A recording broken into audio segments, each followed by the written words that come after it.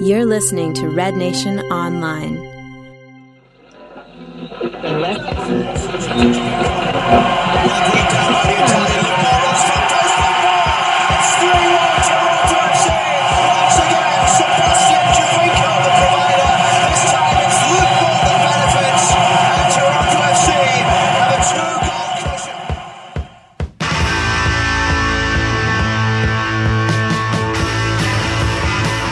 Saturday, May 30th. It's a Gang of Four podcast with Prospect 11's Aaron Nielsen, Kamal Hilton, Steve Perry, and I'm Ian Clark.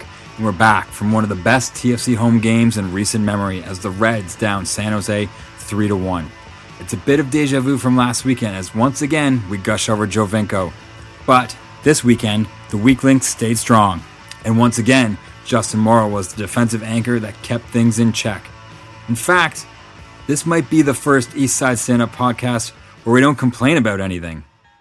We run through the match, tip our hat to the South End, and pay tribute to Dwayne De Rosario. All this over the next 40 minutes. You're listening to Eastside Stand Up.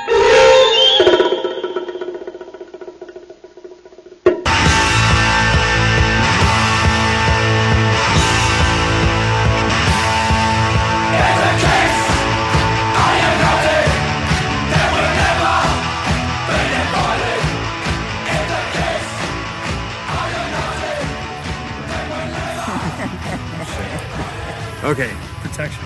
Let's take care of this. I think I was gonna preface this by saying there could be a certain level of abruptness to this episode, depending on how the weather holds. We're on the rooftop studios. We can see west. Everything looks okay for now. But I think this might be the first game where it's like we've gotten drenched and a suntan in the same game. Were you allowed in the stadium at the beginning of the game? Yeah.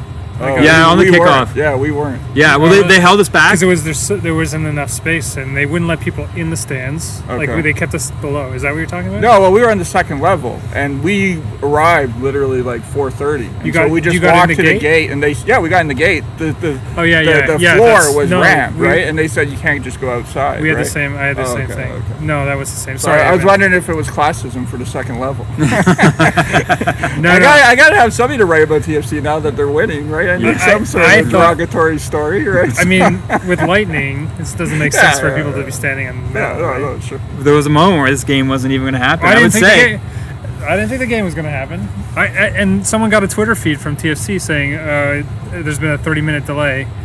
And then the next thing that I know, we're like 5 minutes later, we're getting let in. And then the game's starting like right away. I don't know what happened to that 30-minute I thought the game was canceled, not because of the weather, but because they couldn't put the promo video up on the video board. Yeah, they couldn't get the sponsorships in. They didn't get enough fireworks going. But. Yeah, no kidding. The fireworks were extinguished immediately. Well, the thing I was going to say was it's a good thing that this worked out in the end, because for me, I don't know if it's just, the overall elation of the result and the performance, but definitely of late, that's probably one of the most exciting TFC games I've seen in a couple seasons at home. Yeah, I wasn't here for like 3 weeks, so I didn't know what was going on. so maybe I'm a good luck charm. Not with that shirt, Kamal. Hey, not with that Arsenal shirt. We won the FA Cup. Yeah, you're feeling good. That's a true Arsenal What did shirt. Liverpool do? But I don't mean to one-up you, but I mean, I would have to say, I was thinking that actually in the stadium was that was the best game I've ever seen Toronto FC play. And there's a couple of things that back it up that I'll say. So this is the first time I've seen the ball being put in the 6-yard box where it's supposed to be. And at first, no one was there, but by the end, people were making it to the 6-yard box, and there were some near misses. And I would say that the last 30 minutes, we weren't under the gun the whole entire time. We were actually attacking, and we actually had chances on net. And I felt that when the fireworks went off at the end, there was actually authentic cheers for the first time that I've ever been to the stadium. I noticed that partly it's due to the weather, but I noticed that with the supporter section, because where we were on top of the supporter section, so we got a good view of that. Unfortunately, because in the first half, the goals were scored on the other side, so we didn't really see Crevel's or Morrow's goal, other than, from distance away. Distance, for sure. But it was interesting because usually when you go to a TFC game, the support is at the beginning of the game and everyone's all hyped up, and then by the end of the game, everyone's, now of course you get the typical Toronto crowd where they leave 10 minutes or 20 minutes before it ends anyway, so the crowd's smaller. But the singing and part of that's winning, but the singing and the enjoyment of the game certainly was more. And I think we've talked about this. I agree with you. This is the first time I ever seen TFC take control of a game, like win it. There was a lot of more fireworks, even like a lot more flares going off, and there's tons more smoke. There was the kid next to me was going, "Oh, there's more smoke!" It's like that was exciting to him, right? And I thought that was you're right. I think. And if you encapsulate the scoreline as a whole, I mean, it was 3-1 for Toronto FC with the one San Jose goal coming from a handball in the box. Yeah. So it wasn't from open play like our goals were, and our goals were exciting goals. Like they were good goals. Like Luke Moore's goal, that was fantastic. Even Graval's goal, and Moro's. And Moro's goal was insanely great. That diving header, it was fantastic. I mean, we saw it because it was close up to us. That was beautiful. And even that's when they got the board working. We got to see the replay of that one. So well, I was on the Fritz. It was on the Fritz today, but we did get to see a few replays. Yeah, I liked how Giovinco played, obviously. I mean, it's an obvious thing to say. But he looks really impressive. So you wouldn't have seen last week then? No. Last week was probably like the first game where it was just like start to finish. And this game is the same thing. Every attacking note of note has his name in it. Yeah. Every play that was like a legitimate threat on goal is either him or him laying it off to someone else. It's well, I would be far more ecstatic today if last week's game never existed, because at the end of the last week's game, and I get this from watching a lot of MLS, not only Giovinco, and we only won 1-0, but it looked like a team that would consistently play well against teams this season. So I think I ended up with a tweet like, "Oh, playoff bound Toronto FC." Like, it's now knock on wood since we're on the picnic bench. But if people gave me good odds, I'd certainly have TFC as a playoff team now, and it shows that. And so I think today was almost like the cherry on top of the cake, or the icing on. And today, watching players, they actually supported each other. Like I saw lots of midfielders and defensemen working together. Like I saw Graval and Moro working together, and I saw Osorio and Morgan all the time on the outside. They were like double teaming players to like mark them out and keep them outside, and just like I'm not used to seeing them work together as a team. I was like, today was the best game I've ever seen them play technically as well. Like I felt defensively, offensively, they were all giving each other balls. They they weren't being selfish. They were it was fantastic, fantastic. This is also probably the third week that Toronto, for lack of a better term for positions, where they've sort of used the 3 holding midfield role and allowed Bradley to get up and run more and stuff like that. So it's, I hate to say this, but it's actually Toronto's made a smart tactical decision as well, right? It's just not, certainly we'll go into the stories with Giovinco, but, there's cohesion with the whole team. But they have to do it for Altidore, like for missing Altidore. I think they need to have that triangle up front. His injury has almost been a blessing in disguise, because it's forced them to not just throw out their best players and say, just go out there and be our best players. You're down one of them, and now a guy's coming in where it seems like they look at Luke Moore like, okay, Luke Moore is going to just have to do a defined role. And he's going to have to play a defined way, and now everything's going to change for everyone else. Yeah. Which means. So we were talking about formation though. Can we talk about formation for Why not? Because we're trying to figure out the formation, and it looks like they're playing a diamond in the middle for the midfielders, with Bradley up front and in the back, on the bottom, and then the outside. Osorio and Warner. Yeah, Warren. I could have sworn they said, but his first name's Warren. They might have got that wrong, not me. They might have said Colin Warner, but it was actually Warren Crevel who got the start. A great goal, by the way. It was a nice goal. I mean, I've railed on him before, but he scored a great goal today. Fantastic goal.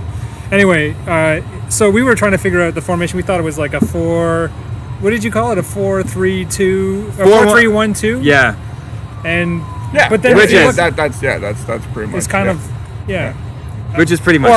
Or you could almost say 4-3-2-1 so if you have Giovinco, because Giovinco's everywhere, right? Yeah. So it's a changing formation based on what he's playing, right? Yeah. But he plays that attacking midfield role, and he also plays that striker role, right? So. You brought up the point, Ian, about Josie and the team now having to figure out how to play without him. How do you think? Because they're gonna, when he comes back, I'm assuming, I don't know how long he's out for. You guys might know better than I do. But when he comes back, how does that change things? Because he's not going to come off the bench. No. No, Well, I he's guess starting. the good news is the Gold Cup is is coming. So technically, the timing is right for him to return from injury because he'll be gone right away.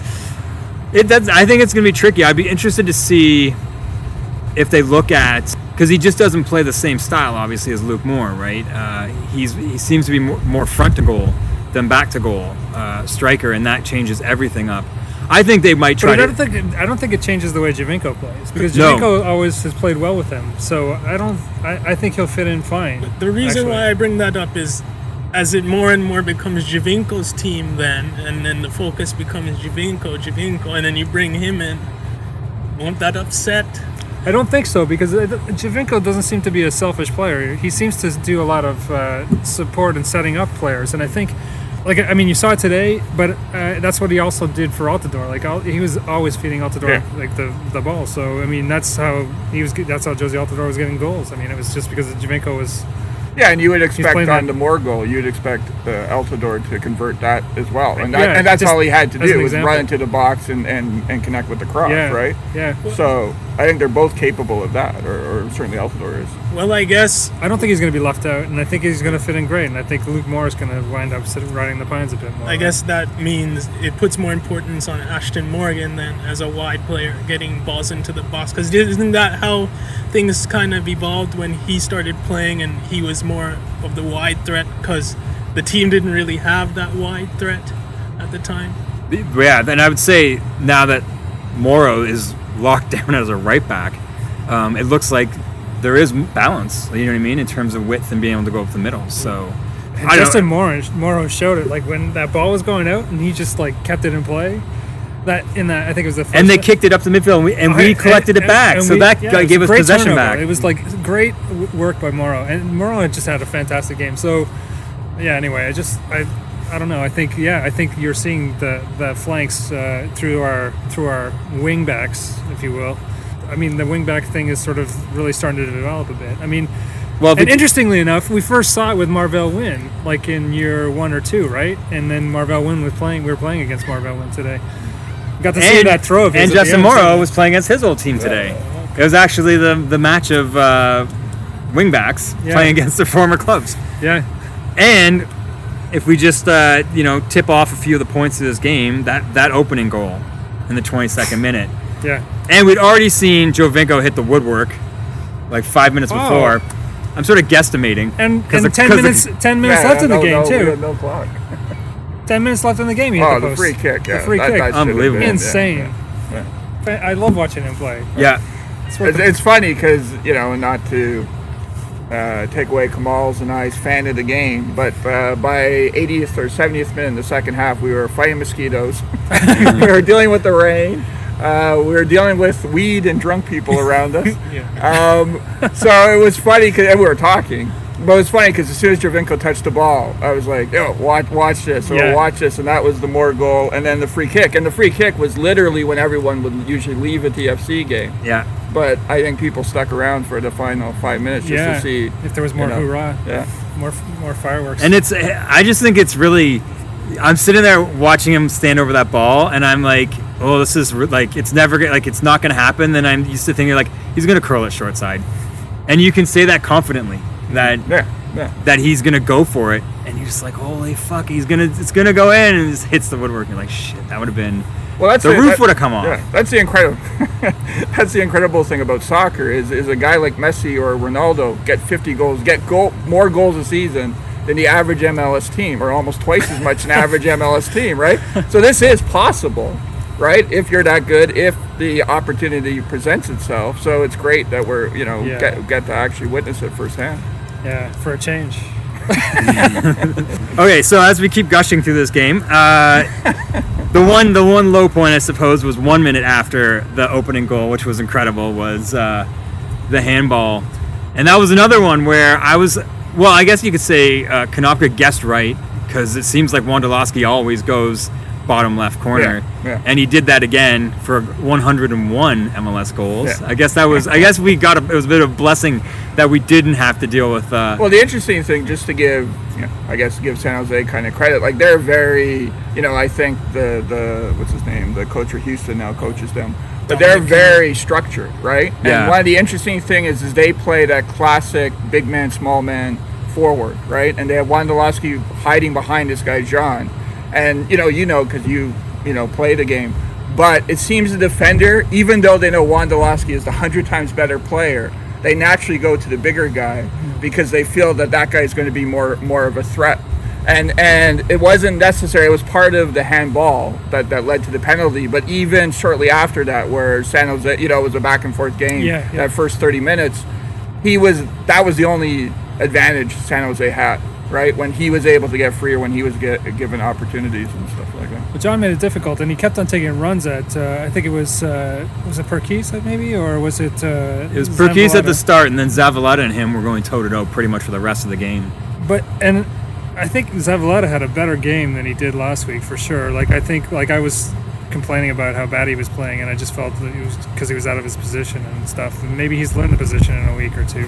But I felt that he did have a better game, and he did seem to mark out they handled them pretty well, I thought, mostly, except for that with the, Yeah, well, to give, because I heard the podcast you guys did last week, and just to give Zavaleta background other than, the Vanny story, he, in college, he was the big man, right? So he did play with Indiana, as Ian mentioned last week, and he started out as a defender, and then they moved him up front because they thought having a big guy up front is a better attacking role. Sure. So the issue always with him... So he did have... and the big issue always with him has always been his technical ability, right? He's always been athletically gifted. He's always a tall guy. So he's one of those guys, and there's actually a few, floating around the MLS who they can rotate in that sort of center back and potentially center forward if you need it kind of thing, right? It's an odd thing. Well, I thought that was an interesting matchup most of the game, and I don't know how much you know about John's background, because I don't know that much, but I was sort of saying through this game, like if there was a center forward with just a little bit more experience probably and more established, we may have been punished on some of those crosses. Yeah, easier because he couldn't get it on. He couldn't knot it on target. Yeah, he was winning the headers, but he wasn't getting it a dangerous ball on goal. Yeah, he's your classic college player. He went to Stanford, was the big man at Stanford. He wasn't necessarily a draft prospect, but then Stanford had kind of a run in that championship, and so he was drafted, and and he's been given opportunities. The interesting thing with San Jose is they're always the Gordon Leinert show. And then for one season, in terms of injuries, both of them got injured long-term once. And so San Jose has to sort of redevelop their whole system and their whole team and how they, play and stuff like that. But he does. He's just basically your big man kind of guy, but not fully developed. Yeah, and that was there was maybe about 10 minutes in that first half where a lot of this game, at least on the scoreboard, all happened because that was the one where Morgan put the ball kind of in the no one. And then San Jose collected it up, and that Niasse guy, he fed it too far ahead, and Jovinko just took his legs out. Play on, says the ref, and then I think it was Moore laid it back to Creval, who just slammed it low post home which would go ahead to be the winning goal. Niasse did a few dangerous things. I saw him do a couple of dangerous kicks, and also some stuff. I felt like he had his stuff coming to him at some point, and he eventually got swapped out, I think, in the second half. But he had a yellow card too this game. Yeah, and I think that's where the ref was sort of playing, like he sort of played on right with it. But the ref didn't call many things, and he let a lot of things kind of get a little bit out of hand. Like I felt like, there's a different. I don't know. There's certainly a fine line between, letting the game play and then calling things. And I think, in the first half we started seeing it get real chippy. Like I thought there's going to be a bench clearing at some point here. I was thinking I saw people going after each other, and I just thought, this guy's let this game get out of hand. It's going to end up in a fight. Yeah, thinking of what Aaron said about Leinert and Gordon. Oh yeah. They used to play under Frankie Yallop. I would have thought back then that's when they was really physical, but I wasn't expecting that as much with Dominic Kinnear. with this team, because they've kind of, and you guys can correct me if I'm wrong, but they've kind of played a tiny bit more technical, especially when they had Innocent and Megara playing up front. But with him gone now, and they went with John, they're able to play a lot more physical and kind of dominate the game that way.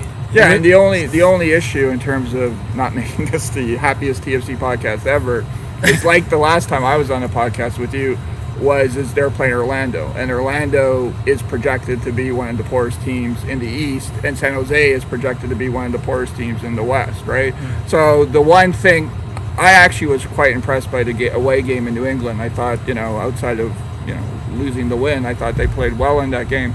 But it's still those teams. It's still when Columbus comes here. It's still when New England comes here. It's still when DC United, I guess, comes here, or the Red Bulls come here. It's those games. If we can have these performances against those teams, then we can start the ticker tape parade. Yeah, well, I think, and that's fair. I mean, those are the games that benchmarks say this is improvement. This is a game I would say is, and Toronto's never been good at this, getting the results against the type of opposition they should get these kind of results against. Like, this is a game where we've seen, I remember at the start of, like, against San Jose at the start of 2012, when we were like, oh, we're so good. We beat LA in the Champions League, and we were just getting throttled at home against teams that were just not that great, and we just didn't even show up.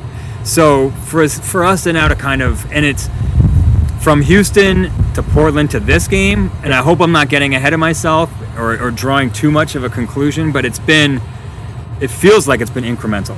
Like, it went from just a dud to a game last week where it was like there was points, and then today where it's kind of looks like they're starting to connect. It could be the opposition, right? It could be about who we're playing. Well, and again, on a positive spin on that, and Bradley fits in this category too, because he's always a workhorse. He's always puts his 100% in. But it does, we can go back to praising Giovinco, right? Because, it's him seeing these opportunities and taking advantage of them, right? It's other people. It's people who, get caught up in their own notes and think we can beat this team that don't try, right? It's him knowing that if I get 4 goals against San Jose this season and have 20 goals at the end of the year, I'm still going to be looked at as a great player because I scored the goal, no matter who I got them against, right? And certainly in the second half, he brought the magic. Yeah, he's the flips and tricks man, and he certainly does the step overs really well. He's got pace. Yeah, he turns people in. The play that led to the free kick, where he literally probably ran from his own 18-yard box to the second, and this is at the 88th minute of the game. Right? Yeah, when he should be exhausted, right? Yeah. Well, and that's one thing I noticed of him in the second half is points where we've seen guys like that just be walking around. Yeah. He's still running to like pick up the ball, and people are feeding him balls out diagonally towards the corner, and he's chasing them down as he was in the first. But there was a play in the 54th where he picked up the ball deep in our end, like hemmed on the line, I don't know if you remember this, and he dribbled through the whole team, and they had to foul him, and that was the yellow card. Mm. And then the other observation of him that's just like, you look at that, and I wanted to touch on, Aaron, before he came to this team, some of the observations you had of him, but when they lift the ball over the top to him, how he doesn't break stride and collects the ball on the bounce, on the run, right? Yeah. And controls it and then like flattens it out, and is able to do that on the run without breaking stride and continue with the play. And kind of touching into at the start, a marvel of footwork for sure. And you had your article on him at the start of the year, kind of saying these are the pros and cons, and made the bold prediction he could be the best DP ever in this league. Something along, I'm paraphrasing. Yeah. But, and that may have got a few scoffs, but when you look at that, there's been obviously some great DPs in this league who've had put up some big numbers, and of course, like someone like Thierry Henry. But I don't think we've had someone who still had so much in the tank. Still has their legs in their prime, right, and still had been able to go 90 minutes. And the plot of this is a great story. But the key to the story to Toronto FC, even beyond this season, is Giovinco staying with Toronto FC. Because not only that, and the other thing I was going to say, is the crowd relates to him, right? Like the crowd is actually, and I went to a couple of games where Defoe was playing. I went to some other TFC games and stuff like that. but when he's touching the ball, the crowd reacts to him. When he, it's becoming very Ronaldo, Messi-esque, right? Where the crowd is enthralled with his action as much as he's enthralled with his action. And if that relationship continue to build, where they appreciate each other, there'll be a lot more people wearing Giovinco shirts. Is there a fear that he'll get bored at all? Well, the only thing I think he's a big fish though in a small pond, right? And that does wonders for your ego and for your playing. And I think he's teaching a lot of people. So, but you're right, he could get bored. Like we've seen it with Laurent Robert, and after 2 games he was like done. But like the people we've had who've come in, they've all lost. Most of them have lost interest, right? We're beginning to sound like Newcastle fans. Ginola. The only thing that I'm sort of like, obviously I'm super pumped these last couple games and getting very excited, but I was very excited this time last year. Right before the World Cup and through the World Cup, and I was like, oh my gosh, we're like 3rd place, we're gunning for 1st, and it really came crashing down. So, and we know how quickly things can change, where who knows what happens and Giovinco gets depressed, or I don't know, something, right? Yeah. So that's always something that's in the back of your mind, and you're right, yeah, there is. However, I think to be honest with you, I think Italian culture is different than English culture, right? Because the one thing about Defoe, and I was partly because in my hobby I listen to British radio and stuff like that, is Defoe was a story coming to England as soon as he came to Toronto, right? Him going to QPR, him going, coming for the next transfer window and all this kind of stuff. Again, I don't know. I guess the only issue, I don't think it's the issue of boredom, but I guess the issue with Giovinco is if Giovinco thinks he's good enough and Italy comes calling and they say, we're not going to put you on the team because you're playing in the MLS. That would be the only significant story, outside of injury, things out of his control, that I could see, being an influence in the future, right? But again, I think it's, Juventus won the championship in a very boring 1-0 game, so you could have been on the bench there, you could have been part of, right? Like, you're making the same amount of money, you're, in a community that you mostly like. Supposedly he's driving around a large Porsche SUV. Yeah. It's not a Fiat. No. It's not an Ignali car. No, you're right. So, I think he's having a good life so far, but I don't know, maybe that's just... You came back as cynical TFC fan, don't you know? We're all happy TFC fans. And the one thing I want to ask you, this must be like a... I mean, you've been away for a bit. Culture shock. Would you have thought that Jay Chapman would have been the first TFC2 guy that was going to start transitioning over to the senior team? Yeah, you have this insight. I thought it was going to be a Hamilton or a Babuli or someone like that. Yeah. I don't know. Well, you guys informed me about Altidore, which would have all the more supported that argument. But I like Jay Chapman. I like what I've seen of him in USL. Yeah. He deserves to be a part of that squad, a part of the first team squad. I think it's good to get him games and minutes in USL when he needs them. Yeah. But I don't think he's fodder for the bench. I think he's a useful player. Yeah, and I also say, going back to the tactics, if we are comfortable with Morrow and Morgan on the wings, and so our right winger and our left winger is not as important because they're the ones who can play those roles, having technical guys in the center, like what Osorio sometimes does with what he's capable of doing with the, playing that role kind of thing, it makes the team more, dynamic, and he's going to get more. A center midfielder is going to get more touches of the ball than. And if we go around the horn, Damien Perquis, man of the match. Yeah, I thought that was he wasn't he the guy who gave the penalty? No, it was Morgan actually. Oh, was it? Morgan Okay. Does that obviously Giovinco was incredible, but I would have probably maybe leaned with Justin Morrow on this game. I thought he was awesome. But have they ever picked the same guy twice in a year? That's true enough. We do call it the Employee of the Week award, actually. I think it just gets passed around. I think everyone gets a crack at that. Everyone's going to be announced at some point, right? Yeah. I would have went Giovinco myself. Yeah. So I mean, it is going to That's get the ridiculous when obvious Giovinco's like he's standing there with like, I mean, he got it 14 last week, so he Man of can't- the Match awards in his arms He at the got end it of the last year. week. He can't get it again. I mean, it's true. Like you can't just pass it around just because. I don't know if there's any. And You know, I in college- loved how they awarded it to him, and he just before they like the camera was sort of fixed on it, and he just sort of passed it off. He didn't even stand to take the picture. Just a I was like, quickie. Oh, that's yeah, no, I missed beautiful. that. Oh, okay. I loved it. I thought, yeah, that's how you should treat this. Give it right back. Well, Because they he give probably thought it champagne. too, right? Give it right back on the He's like, camera. The what? camera. He They didn't give even like- champagne in England, don't they? Oh, maybe. Yeah, or they I don't give know. a bottle of some alcohol, which is probably a better. Yeah, sure. Maybe they get an Esquire watch. Did you see that miss? Your miss by Osorio. People were complaining about Osorio missing it, but I just felt like that was a tough one. Yeah. I mean, he was running to get on it. And the keeper was coming at him. So here's the thing. I mentioned this briefly. I said, like, one of the things that was different about today's game was that the ball was being serviced in the area that it needed to be, in the 6-yard box. And then we saw it multiple times.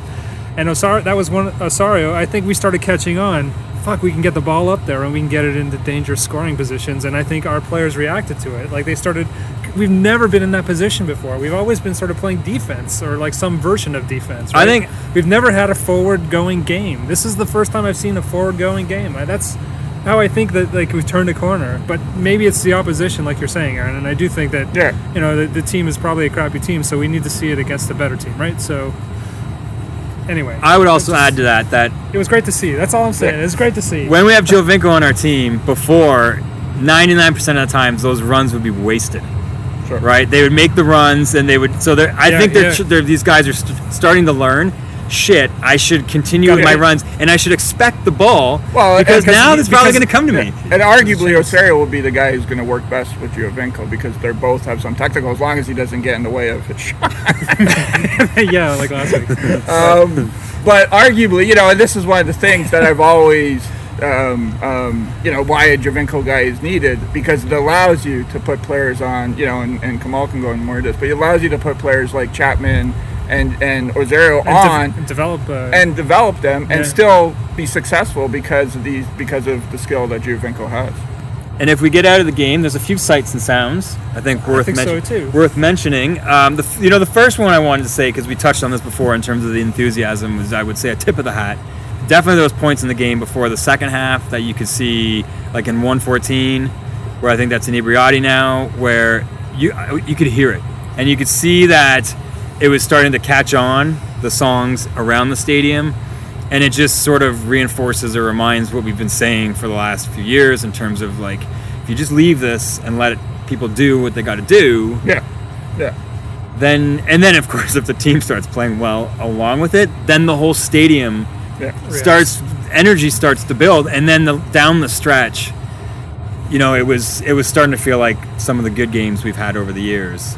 And it didn't die out. Well, it's always amazes me, growing up in the city is that, Toronto FC exists, but there's also an audience that appreciates. It's interesting because I think the seats we were in were not a supporter section, but were probably the cheapest seats, equivalent to the Grays, I guess, in the old Maple Leaf Gardens or something like that. And it was, the atmosphere, or I used to go to old Jays games, Exhibition Stadium, and sing in the general admission. Yeah. And, you get that atmosphere. But it was a soccer crowd, right? Like, they were aware of what was going on. It wasn't people just, winning free tickets and going to a game. It was, they were into the game as much as anybody. And so even us, who were far distant from, still had an atmosphere. Like, we didn't get the singing full blast, but we still had an atmosphere around us that made it feel like you were at a soccer game and enjoyable. Yeah, I thought it was exciting. The smoke is something new. I don't remember. It was there last year. Smoke. Oh, it was? There just wasn't a lot of goals. So there wasn't a lot of reasons for it to go off. Okay, well, that's exciting to see. Yeah. I mean, and you're right. The energy, it just seems different. I don't know if it was me being away for a while and then coming back and seeing it. An amazing game, built off. You know what I mean? Like I said, it was an incremental performance. So there may have been some energy building up from last week's performance. And I would say that down the stretch, I mean, I still have one game etched in my mind where it was the home game against Motagua in the Champions League, where the whole South End in unison was doing that sort of slow clap that builds up to the TFC. Yeah. And today, I mean, there was gaps in the south end, but there was a point in today's where it almost was going off. A vast majority of the south end was almost pulling it off. Well, I was going to make a joke earlier on. Maybe the rain was a good thing because it scared off half of the non. But I don't think that. people I with don't tickets think it's not, a joke. Actually, It's not a joke. I think that It's true. I think in the inclement weather, you get like people sticking it out. They've already gone through the worst, and now they're staying. And I do think that that's when you get people, and I think also get people out of their seats and other things like that. They just start participating and responding. It's always the games with the rain that are the most exciting. Yeah. I'm not usually like up and like bouncing around and like shouting things, but it's always been weeknight games when it's been raining. Running up and down the aisle and shouting and being like, when the play is like they're on a counter attack and just like losing my mind. It's like most of the time you're just like sitting there quietly because you don't want to bump into the two girls next to you or like the family, the kids that are like, eating their hot dogs.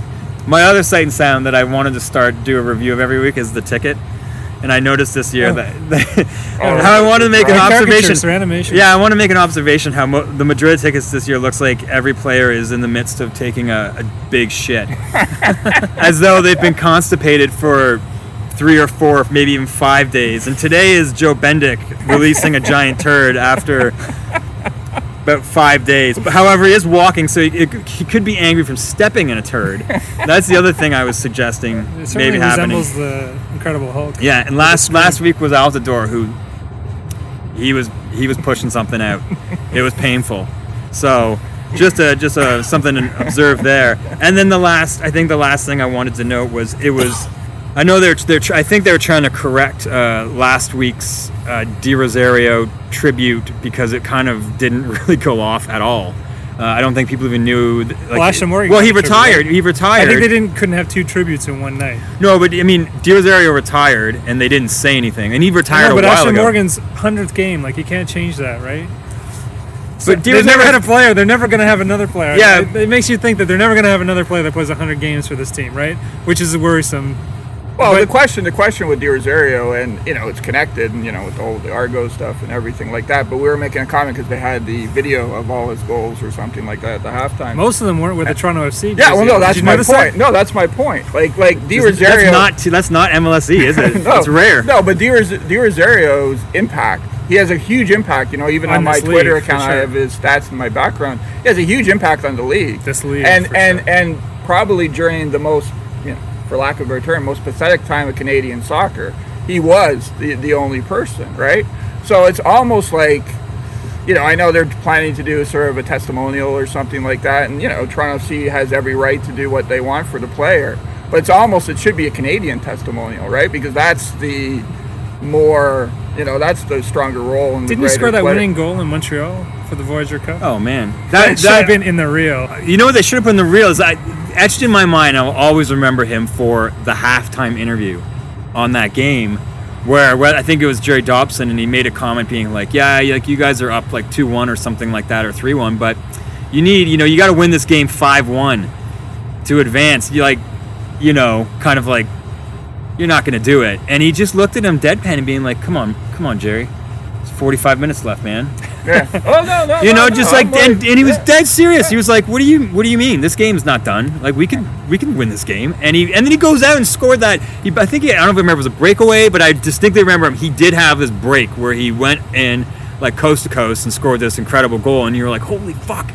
Yeah. And that's the only game. Well, and then that's the only game at home I've been jumping up and down. And then the other issue, his issue, or where people have issues with Dero, the salary increase he was looking for is like 10% of the salary now that Altidore, Giovinco and Bradley have, right? Like I think he was fully justifiable for his asking for for his thing, right? Yeah. So my question is, I know your feelings on the Wall of Fame. Do we put him in the Wall of Fame? Because I got a better question. Is there anyone you'd swap I want to off the Wall of Fame for I want to him? sneak the stadium at night and put myself or someone up on the Wall of Fame.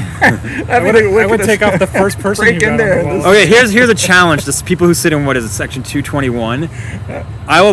We will pay for a giant Di Rosario decal red shirt if someone sticks it over top of Jim Brennan's. Yes, for sure. And that's what I'm getting at. Let's be real. Let's be real. And again, if you look, I know it's like Toronto FC Wall of Fame, but I think if this club wants to lay a claim or stake a claim as the club for the city of Toronto, right? Not just from 2007 until now. He won multiple Player of the Year awards for this league. He's won MLS Cups. I mean, he's in terms of not just MLS, but like you said, Canada and Toronto. As a Toronto boy, he just happened to play for our team.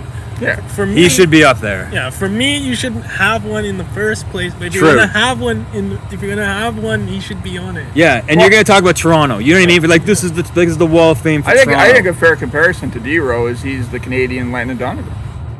Yeah, for sure. Right, and I think the MLS is trying to embrace that, but I think that everybody involved in related to Canadian soccer. Well, should maybe also we'll see embrace one up there next week, right? Or June 20th, whenever that Memorial game is, right? Well, he's not dead. Tribute, not memorial. No, sorry, not the memorial. I think we're just talking to be on D-Row's team. Man. Yeah. They're gonna find 11 guys to join him. Man. Yeah. We were saying who's going to be on that team. Does anyone think Mo Johnson's going to be on his team? Paul Byrne, is he coming out for that one? Is he coming out for that testimonial game? Who else? Who else was the coach? Preki? Anyone think Precky's going to be playing in that game? Although you can't put Preki out, he'll hold the ball the whole time. Yeah. No one else will get. Okay. Hey, that was pretty fun. I think we're gonna leave it at that. I'm sure we could have been more. We do upcoming things coming up. Well, I mean, upcoming obviously is we're going away to DC. That's a big test. Yeah. To see how things go with that, and then we're returning home against New York City. Is that the next game? The NYCFC? Yeah, I think so. Big game. That's the testimonial. The memorial game. The memorial game. And around the horn, we got PXI on the south side. You can catch you in a whole bunch of different places, though, right? You still have EMB Sports, though, right? Yeah. But I would recommend people checking out PXI. They're on Twitter, Prospect 11, and the website, of course, which will have lots of new updates now that Kamal's back. Yeah. So he'll be doing some stuff from his trip in Jamaica and telling everyone who's going to punish Canada in the CONCACAF Gold Cup. Is that what should we expect? Yeah, I'm gonna be doing some stuff on U20 World Cup. Gonna be doing some stuff on Copa America. All the major tournaments, because it's a packed summer. We also have the RNO Women's. That's coming up too, yeah. Yeah, and in terms of Jamaica, not to give anything away, but I talk about the Red Stripe Premier League. And I guess when you read it, you can maybe make some comparisons to MLS. And I don't know, it's a lot of good stuff. Plus, I talked to a Red Stripe Premier League team in an interview, which will be up there as well. Great. Steve Perry, we know where you are now. I'm sure your radio numbers are going up. Sunday nights. Yeah. CIUT. Yeah, 10 o'clock. Equalizing Distort. Tomorrow we're doing a feature on Serbian punk. There you go. Did you send him the link, the football link? You No, know the maybe history? I don't know if we need to put this on the podcast, but the history of why American football exists is McGill and Harvard were to have a soccer match, and McGill was practicing rugby and suggested to Harvard that they try this afterwards, and Harvard liked it and went back to Harvard, canceled their soccer program, and started American football, and it's officially the first ever game of American football. No way. So, and the CFL too, right? Wow. Because this was before the CFL, and so McGill was playing it. So it all circled back to Argo land back in BMO Field. But no idea. So I think you mentioned something in the pod last week, so I thought it was funny. Yeah, that football against football. Football against football, right? So football against football. So Yeah. the original story is football versus football. Yeah, for sure it is. Yeah, I didn't know. I had no idea. I'm going to leave that in. Okay. That was a good story. Okay, and you guys can catch me at Clark RNO or have your say at rednationonline.ca.